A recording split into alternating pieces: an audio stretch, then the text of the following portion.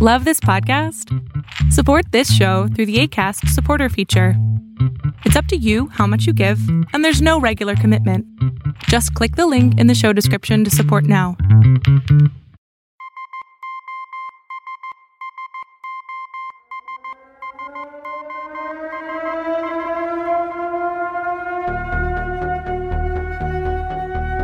This is one of Deep State Radio's briefs and debriefs.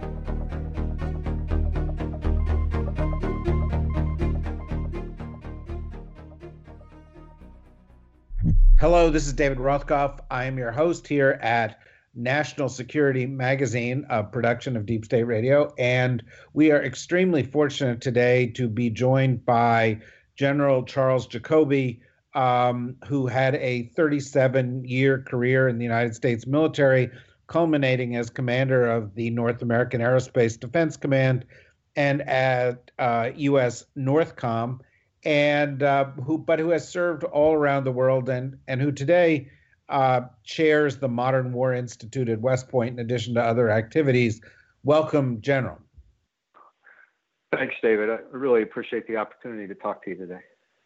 Yeah, my wife is also from Michigan, so she considers this to be a step up for the work we're doing. Great. Where in Michigan is she from? Yeah, well, I know Michiganders, and so that leads to you to hold up your hand to look like a mitten, and then I point, right? Yeah, that's right. I'm a Detroiter, and I'm always proud to say that. Well, she's not too far away. She's from Ypsi. Okay, good enough. Well, in any event, I thought perhaps we could talk about a couple of things that touch upon your experience over your career and then shift to next generation issues. And, one of the places that I'll start, and again, if something I ask is uncomfortable for you, or too political, just, sidestep it. But I can't help but wonder if, as NORTHCOM did its evaluations of risks and threats, it saw the southern border as quite the threat that the White House sees it as today, and what your view is of deploying troops to stop theoretical caravans.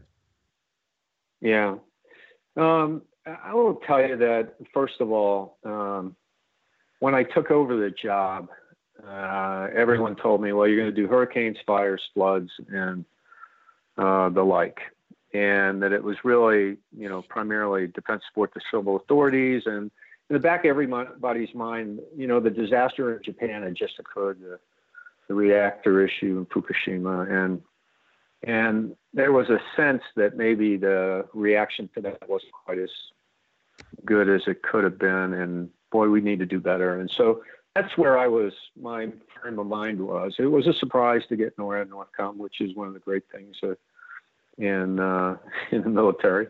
Never a dull moment. But I was very interested to watch the needle turn and spin around the dial from defense support to civil authorities, hurricanes, earthquakes, etc.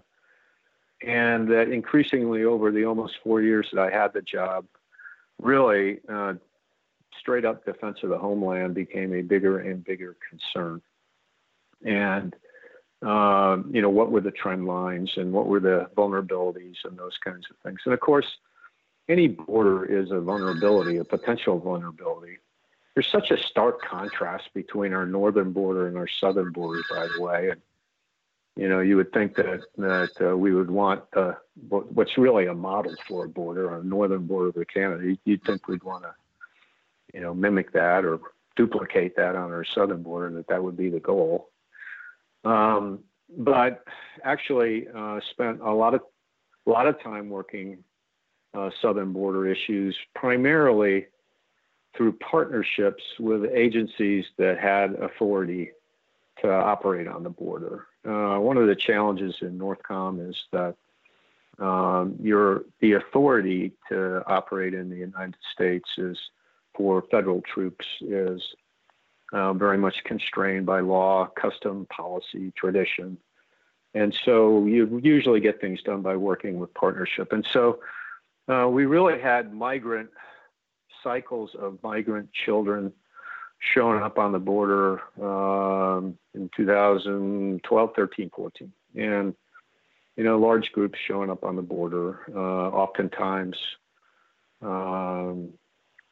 sick and most of the time unaccompanied.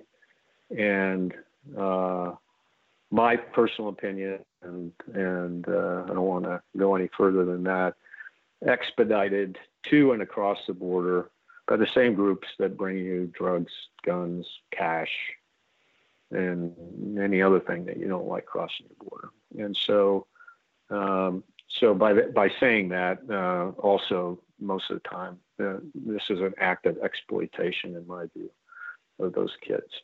So, what we did was usually support to other agencies, whether it was Health and Human Services or DHS, Customs and Border Patrol. There's pretty well known and described authorities and roles to play on the border, and we primarily provided support functions, whether it was medical or surveillance capabilities or things like that. So I think in this latest round, the caravan is a different, or whatever, the method of spiriting them up here is, part of the, intensely politicized environment we're in right now. But in essence, as a mission, it's not that much different than the one we were asked to do in the past, where we housed migrant kids in unused military facilities and tried to do the best we can working with our other agencies. And so I looked at it really as a push-pull facilitate problem. There are real reasons that fear, corruption, violence that pushes folks north out of Central America and other places towards our border. The pull is whatever, actual or apocryphal stories they hear about, the green valleys up there in the United States, and whatever our policies are that tend to encourage moms and dads in Central America that love their kids as much as we love ours to send them on that journey. And then so you got a push-pull and you got a facilitation, and facilitation is done by the same crappy transnational criminal organizations that do the rest of the work. So the best we could do was help our other agencies in handling the folks, humanely and compassionately as they got across, or if they got across, and then to help our partners in Mexico to do our best to thwart the efforts of the transnational criminal organizations that don't respect borders. In fact, they see them as opportunities. So I think there are risks on the border, because I'm personally of the opinion that those are the same guys that would cooperate with terrorist organizations if given half a chance. And there's some work that's been done on that, but really, it's not a fundamental military mission, but along the border, everybody ends up doing windows trying to get the mission done together. Did that take a stab at it for you? Yeah, no, absolutely did. Let me go to prior to your work in North America. You spent some of the formative years that you had as an officer in the greater Middle East, if you will. Sure. Starting with some time in Afghanistan, we're now in the midst of a discussion about what seems to be the final disposition of our stay there, talking to the Taliban, seeming to want to withdraw largely or altogether from Afghanistan. And I'm just wondering, what's your take? And do you feel comfortable essentially after 18 years of fighting in Afghanistan, of handing the keys back to the Taliban?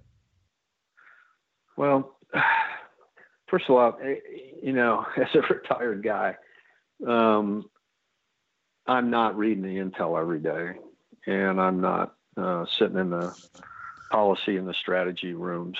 So I did have a son last year in Afghanistan, however, in the same province, doing pretty much the same thing I did in 2004 and 5. But has that ever been something that American, officers experienced, war that went on that long? That your son was.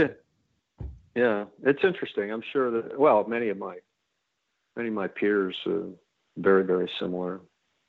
They have family that now serving or has served, and so that's a phenomenon of our volunteer force. And I don't think it's a bad thing, but I think it's kind of a benchmark of how long this darn thing's lasted. And so, and I'm sure the Taliban feel the same way. By the way, Taliban that we were chasing around we're chasing around their sons. So it was not out of the question in 2004 and 5 when I was there of trying to reach out to Taliban. We dropped leaflets and did all those kinds of things and said, "Come on in and talk it through." But it's important that I'm guessing that it's still the same, that making a deal with the Taliban also involves the Afghan government and how the Afghan government feels about it. I recall it not being favorably looked upon by the Afghan government in 2004 and 5. It was a government in its very formative and fragile stages, and I can understand why, but probably there have been a series of missed opportunities over time to do something like that. The big question is, and what I think that folks who have been engaged in the fight over time is that one of the overriding priorities was to ensure that the kinds of activity that ended up generating an attack on the United States would not be allowed to happen again and emanate from that region, to include, the entire area. And so we have been successful in that, but I think the solution to the problem is not killing our way out of it. And so my take is it's worth the effort to try to reach this kind of solution. And I just think it's going to be the nature of the agreement. And then it'll be our will, our national will, to ensure that we're satisfied on a routine basis, that we have a way to measure and understand, if the conditions still are maintained that prevent those attacks on the United States or our allies and partners. And so that's where we have historically not maybe been as good as we want to be, is how we lead things and sustain things. And folks that left Vietnam probably felt that way when they watched Saigon fall in 1975, and folks that have left Iraq probably felt that way when they saw ISIS run roughshod over large territories in Iraq. So how we lead does matter in terms of security of the United States. And so I know that the folks in uniform and that are working the issue politically are well aware of that. But I have not seen any details on that. But that's my kind of feeling about it. Well, one of the things, regardless of where one is, politically in the United States, that one might support that the president sometimes talks about is the end of endless wars. And, we've been engaged in the Middle East in this sort of current round since 1991. So, that's uh, uh, you, 27 years or something like that. And, uh, if we pull from Afghanistan, if we draw down in Syria, those seem like positive moves. But as you look at the region, and you spent a lot of time in Iraq and elsewhere in the region, we also see existing terrorist threats. We see instability. We see regimes that are hostile to one another gaining strength and positioning for conflict. What do you see looking forward as the right kind of a stance for the U.S. from a security perspective in this region? Offshore, more focus on, diplomacy and unmanned, missions, or covert missions, et cetera, et cetera. Well, I mean, what do you do to avoid endless wars or permanent presence? Yeah. Well, I do think that. So I'll throw a zinger out there for you. I'm a 1960s kid, so I'm one of your failed baby boomers, and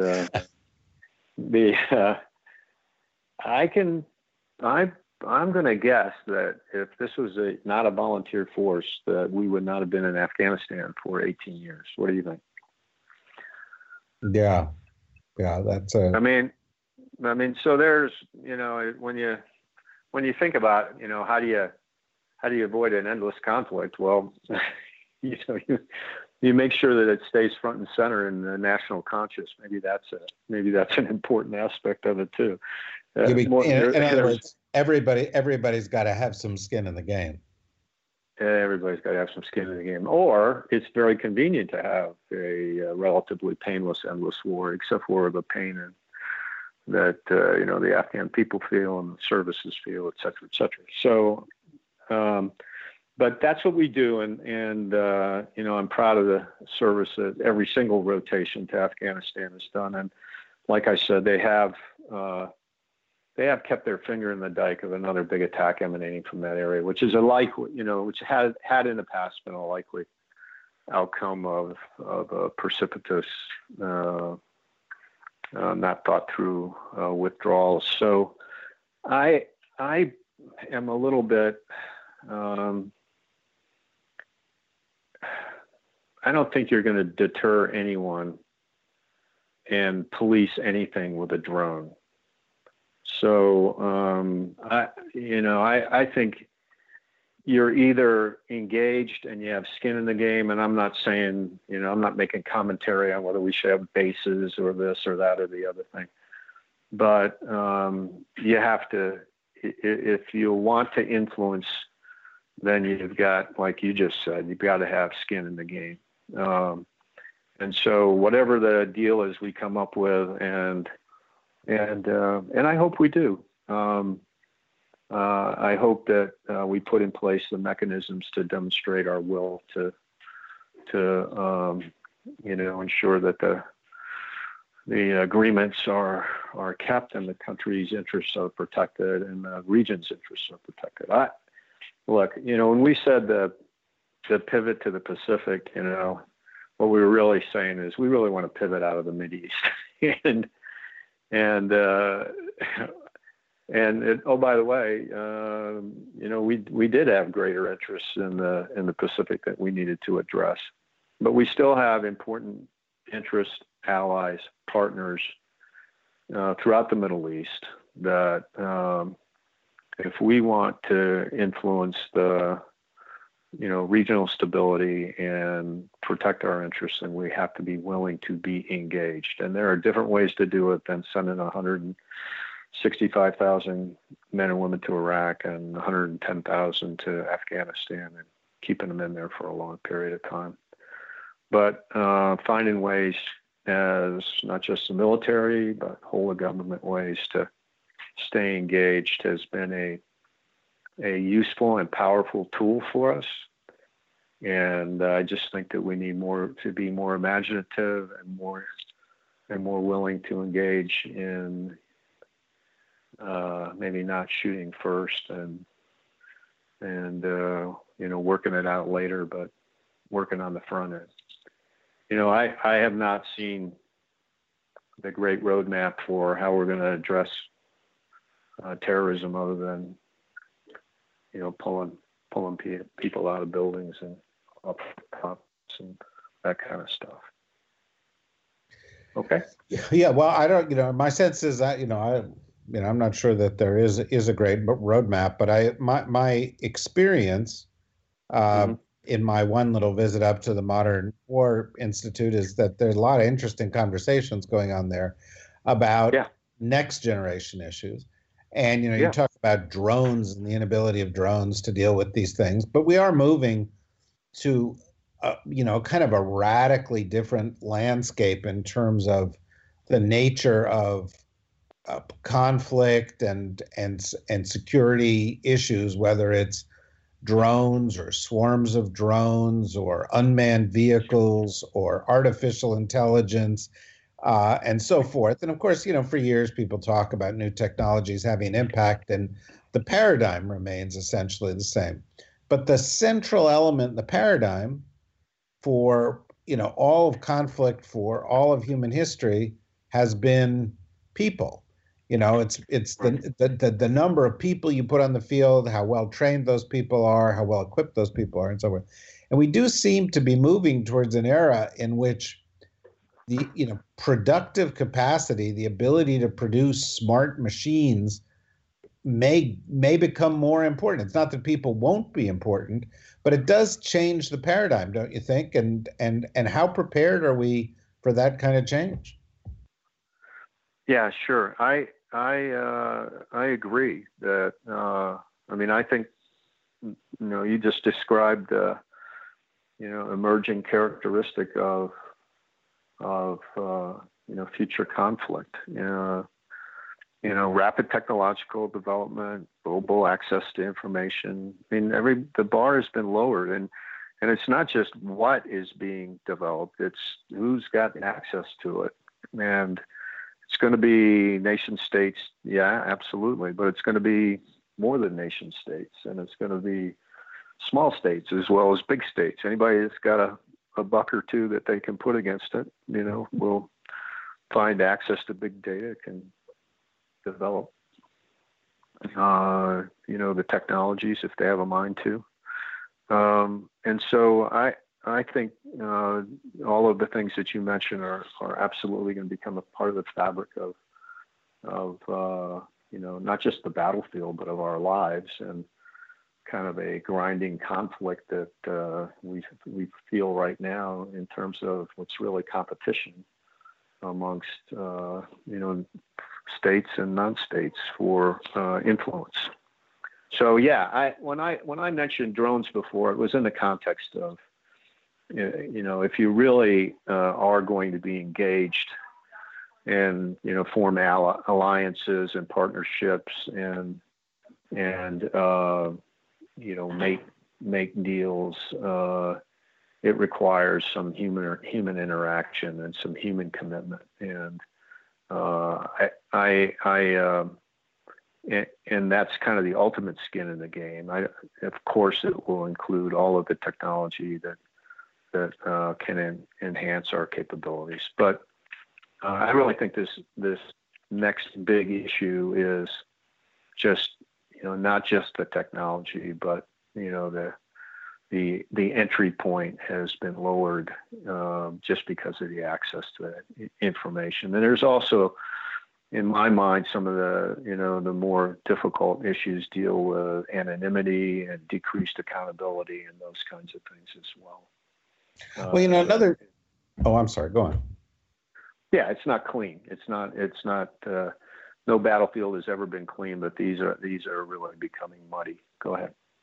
No, I was just going to say, I know you went to West Point, and when I think about West Point, the history of West Point, one of the things that strikes me is that when it was really established, it was the beginning of the industrial era, and the decision was made that if you're going to train leaders for the military in the beginning of the industrial era, engineering is a big part of that, right? and particularly, we've raised military leaders largely in industrial era warfare, and also the culture carries that forward. So all the incentives are built into the kind of systems we're used to, and you were a trailblazer, becoming the commanding general here in North America, but the first one who had not been a pilot. But it's hard to become a leader in, say, the Air Force if you haven't flown aircraft, or the leader in the Navy if you haven't commanded a carrier battle group or commanded, nuclear missile submarines, et cetera, because that's kind of the culture. And we're now entering an era in which perhaps the aircraft are going to be unmanned, and perhaps you need systems engineers, and you need, general officers who have a background as nerds. Yep.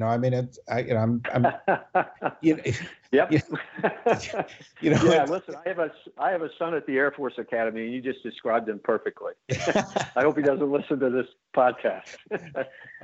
He's a physicist. Right, but that's what you need, right? You need physicists, and you need gamers, and you need all sorts of people with all sorts of different skill sets. But that means you need to change the incentive structures as one rises up the chain of command. And it also means that you need to sort of look at the overall culture. I mean, I know I was just talking to somebody from a very big company, one of the biggest companies in the world, well over 100 years old, has made, it's a car company, and everybody who runs company was a industrial production engineer. But now they look at it, and maybe you're from Detroit and can be sensitive to this.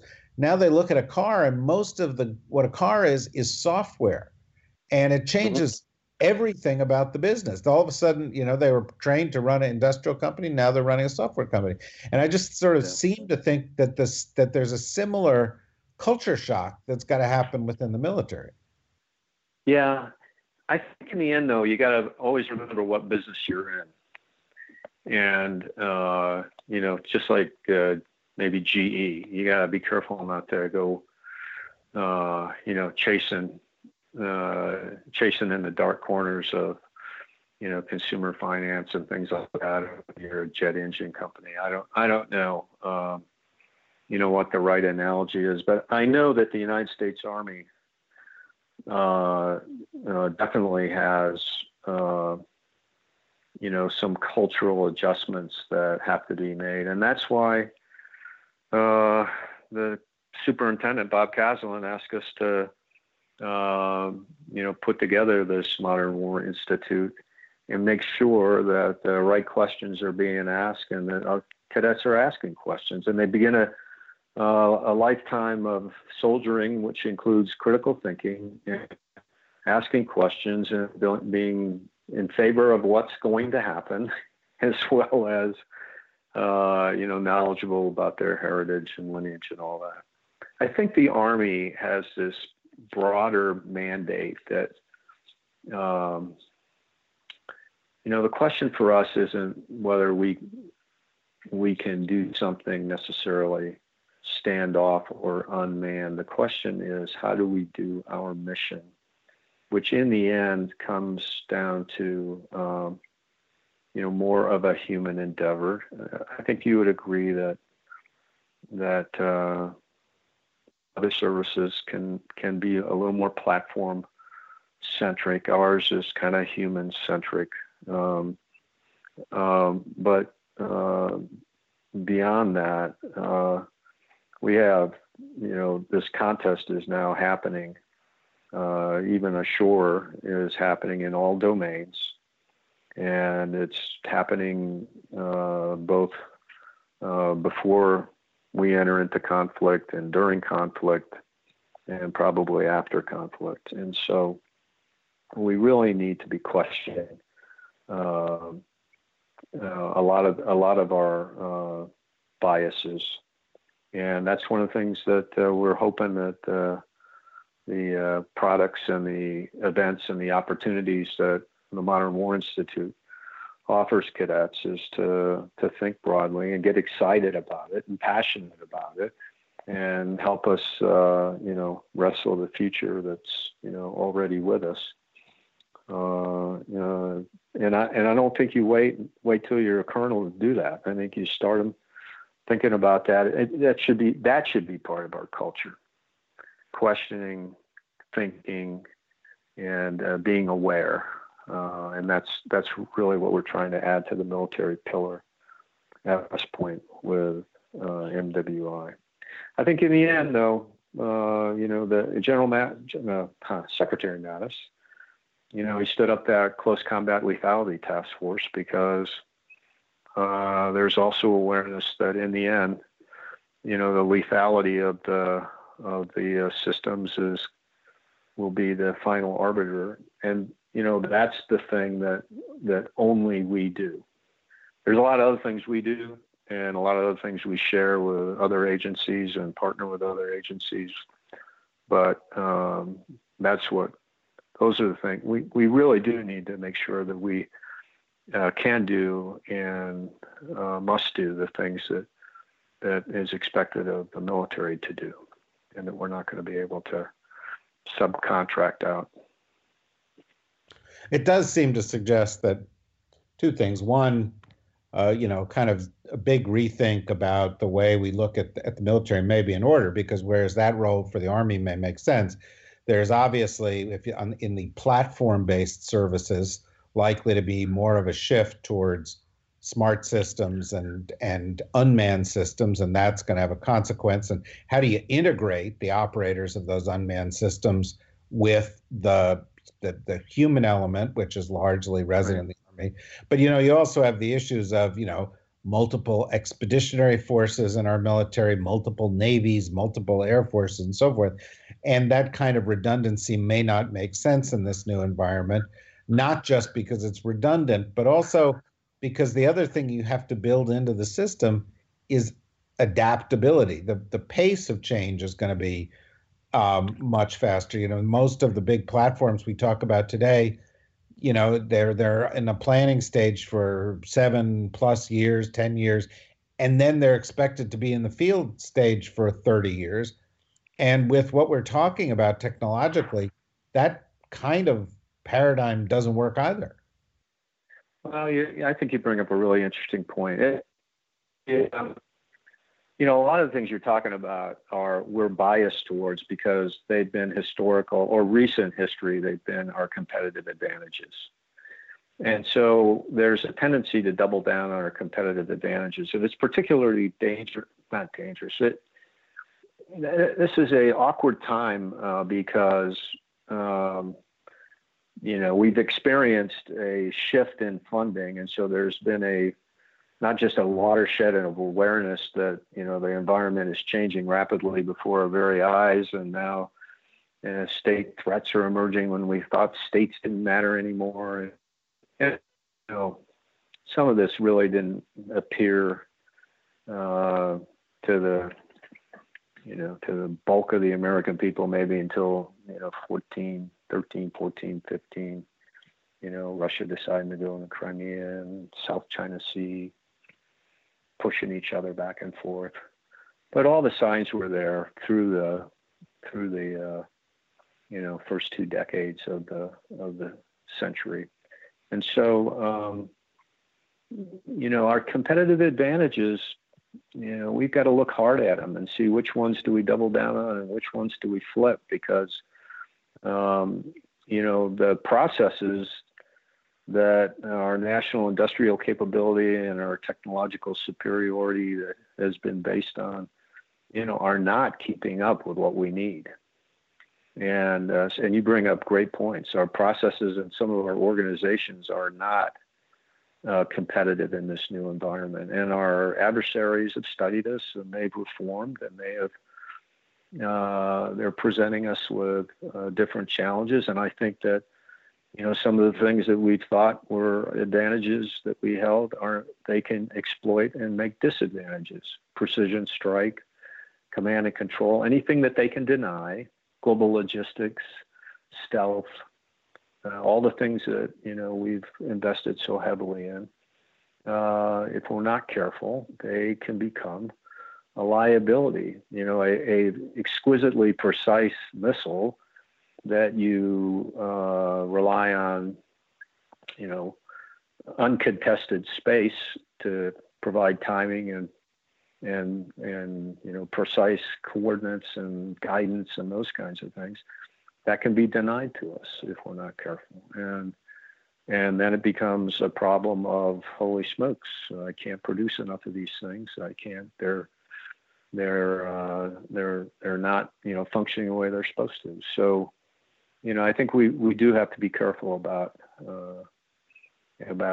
falling back on what we've considered to be fundamental truths about what we're good at and where our advantages are, and make sure that where we need to double down on them. For instance, one of our true competitive advantages in the past has been a stable political process and our national will to do things. And so seems like they can pick at that somewhat too, and challenge that. Now that's when we probably need to double down on, make sure that we're protecting that and preserving that. So I think you bring up great points. All of these things are gold mines for people to write about, for cadets to study and understand. And there are some of the things we do in the Modern War Institute are absolutely thinking about how these things evolving on the battlefield, where we've done things like our contemporary battlefield assessments and taken cadets to Ukraine and Georgia and other places where they can talk to folks that have been engaged in recent conflict and have seen how these things are playing out. It's real interesting, and we could go on and on. I also think there'd be some very interesting dialogue between what you guys are doing and what some of these big corporations are going through. They're grappling with the same kind of issues, and also recognizing that other factors are going to come into play. Whose microprocessor is in your cell phone becomes strategically significant, right? And, yeah, absolutely. And so all of a sudden that changes trade laws and export control regimes, and we're likely to head into a period of real tension with countries like China over these issues for the next several years that have other kinds of knock-on consequences. And also you can have the possibility that countries like China develop an edge in things like AI right. That could also be an issue. Anyway, I wish we had the time to go through all these things here, and perhaps you'll come back and join us again someday. These are we tend to get wrapped around the axle of today's news and in most discussions, and yet these are really the big and important issues, the ones that go out several decades and require us to really sort of look inward and understand where we've got to change in fundamental ways. You're doing great work on that at the Modern War Institute, and you've clearly done great thinking about it throughout your career. And for that and for joining us, we thank you very much. You bet. I would like to thank, if this is our wrap up, there was some real vision for MWI that, was not mine. There was General Caslin asked for a panel when he was up at West Point to make sure our military pillar was first class and was thinking this way. And Modern Warfare Institute came out of the recommendations of that. It's been sustained by the current superintendent, but really the crown jewels are guys like Colonel Liam Collins and Dr. Lionel Beener and the Iron Majors and folks that are, every day both teaching and producing material for the cadets and for the Army and for the nation to try to stay ahead of this. Well, it's a really important point. I had the privilege to go up there once and talk to the folks, and it was a real great privilege for me. But I think for most people who are listening, they would find the nature of the conversations and the quality of the thinking and the quality of the thinkers to be real heartening, because it does show we are thinking beyond the horizon. So with that in mind, thank you very, very much. Hopefully you'll join us again in the future. And that's it for National Security Magazine for this episode. And If you want more about this, go to deepstateradionetwork.com. We've got other episodes. You can listen to the other podcasts, read other kind of content that we've got, and even join up. Thank you very much on behalf of National Security Magazine. Deep State Radio is a production of the Deep State Radio Network, a division of TRG Interactive Media. Our podcast today was produced in cooperation with Goat Rodeo Productions and was supervised by Ian Enright. Join us again for another episode of Deep State Radio. If you don't, we know where to find you.